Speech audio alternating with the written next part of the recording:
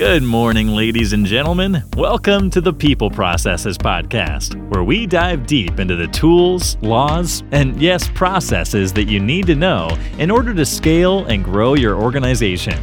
On this podcast, we help you structure your business processes to make your people your organization's greatest competitive advantage. Don't forget, you can find us on iTunes, Google Podcasts, Spotify, Stitcher, and pretty much any podcatcher of your choice. You can also subscribe at peopleprocesses.com, which will give you exclusive subscriber-only content. Here is your host, Rami Alagil, author and CEO of People Processes.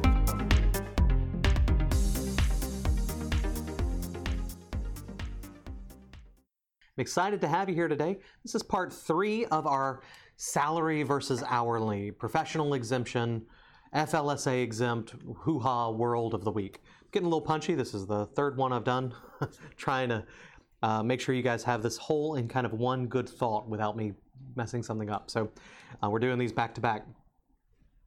We're going to talk about the professional exemption in this one.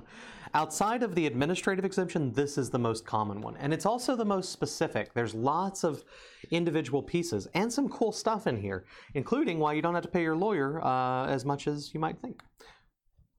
Unless they sue you, and then you'll need to pay them. Anyway, they're exempt from the salary requirements. There's some interesting stuff in here. All right, let's go through the professional employees exemption. This specific, the exemption requires a lot of very specific exemptions to create a bona fide professional employee. Let's summarize them. There are 2 general types of exempt professional employees: learned professionals and creative professionals. We'll talk about learned professionals first. So, to qualify for a learned professional employee exemption, all of the following tests must be met. The employee must be compensated on a salary or fee basis of not less than $684 per week. That's $35,500 per year. The employee's primary duty must be the performance of work requiring advanced knowledge, defined as work which is predominantly intellectual in character, and which includes working with includes work requiring the consistent exercise of discretion and judgment. I'm so sorry. Like I said, I'm getting a little punchy. So, work requiring the consistent exercise of discretion and judgment. The advanced knowledge must be in a field of science or learning. You can't have an advanced knowledge of cartoon drawing. That would not fall under this learned professional exemption. Hint, it'd fall under the creative professional exemption. The advanced knowledge must be customarily acquired by a prolonged course of specialized intellectual instruction. That's actually named on there. So let's talk about that. Work requiring advanced knowledge. Work requiring advanced knowledge means work which is predominantly intellectual in character and which includes work requiring the consistent exercise of discretion and judgment. So, professional work is therefore distinguished from work involving routine mental, manual, mechanical, or physical work. A professional employee generally uses the advanced knowledge to analyze, interpret, or make deductions from varying facts or circumstances. Advanced knowledge cannot be attained at the high school level, period. Whenever they say that, they mean something you don't learn in high school. Field of science or learning. What does this mean? You know, it can't be in music? No, it can't be. It's got to be in science or learning. The phrase field of science or learning includes traditional professions of law, medicine, theology, stated, I swear to you, accounting, actuarial computation, engineering, architecture, teaching, which we're going to come back to because that's a big one, physical, chemical, and biological sciences, pharmacy, and other similar occupations. Those that have a recognized professional status as distinguished from the mechanical arts, skilled trade, which are just not fields of science and learning, according to this law. The areas in which this professional exemption may be available are expanding. As knowledge is developed, academic training is broadened, and specialized degrees are offered in new and diverse fields, thus creating new specialists in particular fields of science and learning. That's cool. When an advanced specialized degree has become a standard requirement for entrance into a particular occupation, that occupation probably has required the characteristics of a learned profession. Accrediting and certifying organizations will likely develop. They'll create similar specialized curriculums with certification programs, and if those become a standard requirement for a particular application, may, again, indicate that they're that the occupation has acquired that characteristics of a learned profession. So let's talk a little bit more. Again, we're sticking with this learned professional thing. This is often customarily acquired by a prolonged course of specialized intellectual instruction, so say the law. So the learned professional exemption is restricted to professions where specialized academic training is a standard prerequisite for entrance into the profession. The best evidence of meeting this requirement is having the appropriate academic degree. Boom. But the word customarily means exceptions can be available to employers in such professions who have substantially the same knowledge and or are evaluating an employee who has the same knowledge and performs substantially the same work as the degreed employees, but who attained the advanced knowledge through a combination of work experience and intellectual instruction. So, for example, the learned professional exemption is available to the occasional lawyer who has not gone to law school, or the occasional chemist who does not possess a chemistry degree.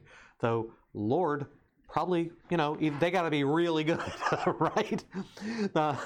Hiring chemists with a chemistry degree. Anyway. The learned professional exemption is not available for occupations that require only a 4-year degree in any field or a 2-year degree as a prerequisite for entrance to the field. The learned professional exemption also does not apply to occupations in which most employees acquire their skill by experience rather than by specialized advanced intellectual instruction. This is about postgraduate learning. Accredited curriculums and certification programs are relevant to determining the exempt learned professional status only to the extent that they provide evidence that a prolonged course of specialized intellectual instruction has become a standard prerequisite for entrance into the profession. Neither the identity of the certifying organization or the mere fact that certification is required is determinative if certification does not involve a prolonged course of specialized intellectual instruction.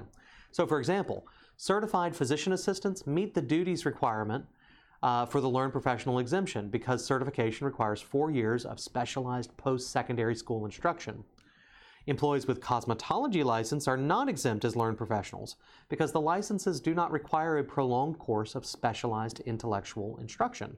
If cosmetology was a master's degree or a graduate school 4-year program after you get your bachelor's, it would be. In addition, the fact that an employee possesses a license to practice a certain profession can be considered, again, along with all other criteria in determining the exempt status of the employee. But in order for a licensed employee to meet the duties test, the employee must actually perform those exempt duties.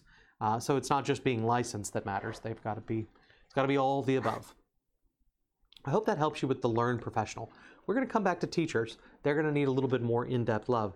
But lawyers, all those kind of things. But for now, that gives you the idea of what a learned professional is. If you look over your organization and you have economists, actuaries, accountants, you have top high-ed, postgraduate education, CPAs, that kind of world on staff, those are your learned professionals. The most common learned professional, though, is, of course, the teacher. And we're going to come to that in a minute. Because what's graduate school but to teach you how to teach? Anyway, I have a grad degree. I'm joking. Anyway, now the other side of the learned professional exemption is the creative professional exemption. I want to talk about that for a minute. To qualify for the creative professional employee exemption, all of the following tests must be met. Let's go through them.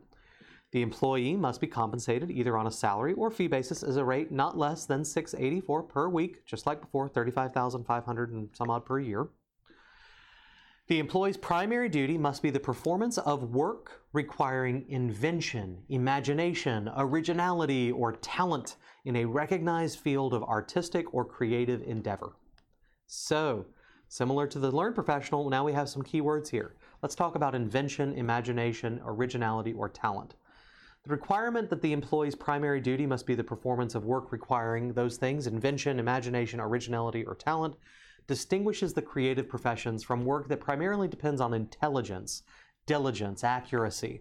Exemption as a creative professional depends on the extent of the invention, imagination, originality, or talent exercised by the employee.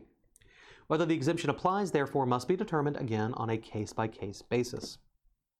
These requirements are generally met by actors, musicians, composers, soloists, certain painters, certain writers, cartoonists, essayists, novelists, and others set forth in the regulations.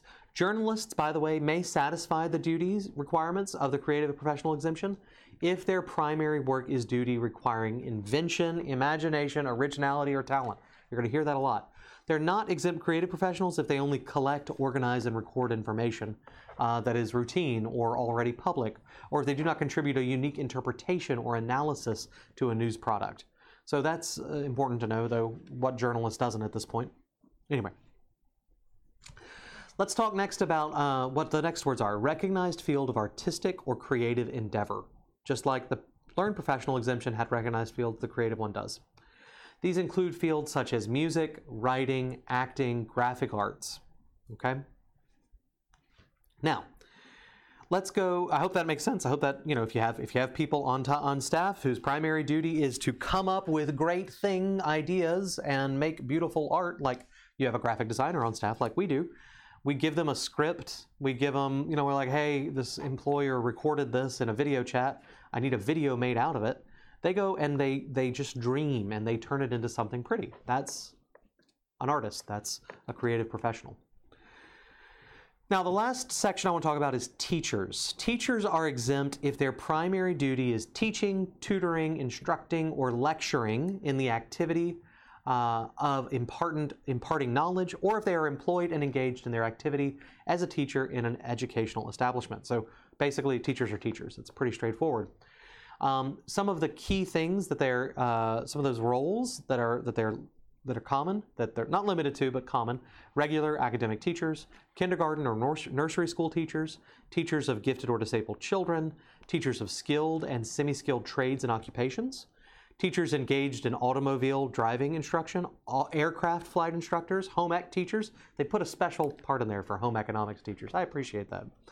Vocal or instrument music teachers. They wouldn't fall under the creative exemption. They'd fall under the teaching exemption. Here's what's interesting about teachers.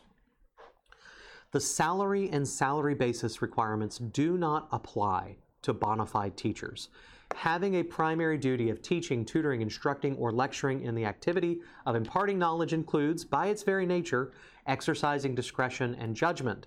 Therefore, if you do it, you are exempt, and there is no salary requirement. So, why is this? Let me just do a brief thing. Your educational people may be going, that's so not fair. You mean I don't have to be paid as much as a some business strategist or any other exempt. We've gone over administrators already. I'm trying to think what some of them are accountants, that kind of thing.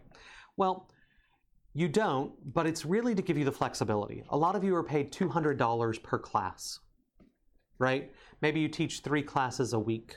That's $600 to teach 6 hours, right? The class is twice a week for an hour. The hourly rate doesn't matter. We don't hold schools and teachers to these things because the way you teach and the way you're compensated is something you can absolutely determine internally. Also, again, the assumption is that teachers are pretty dang smart and you can, negotiate if you need to. So, speaking of that amount, practice of law or medicine, an employee holding a valid license or certificate permitting the practice of law or medicine is also exempt if the employee engages in such a practice. An employee who holds the requisite academic degree for the general practice of medicine is also exempt if you're engaged as an intern or resident program for the profession.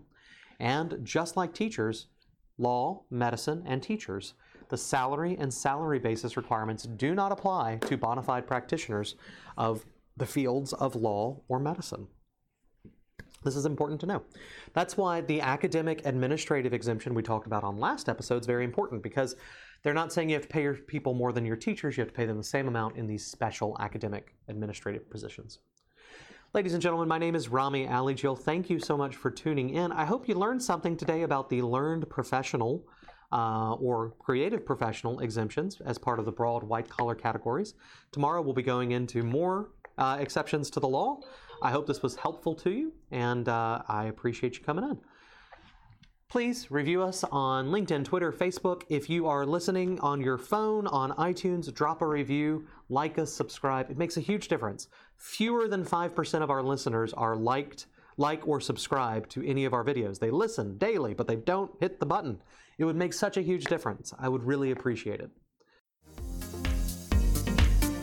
Ladies and gentlemen, that's it for today. Thank you so much for tuning in. Check us out on LinkedIn, Facebook, and Twitter at People Processes. Go to peopleprocesses.com, subscribe, and get some of our subscriber-only content. And if you got something out of this, make sure you share it with anyone you know. Thank you for tuning in. Now it's time for you to go out there, have a great day, and get your work done.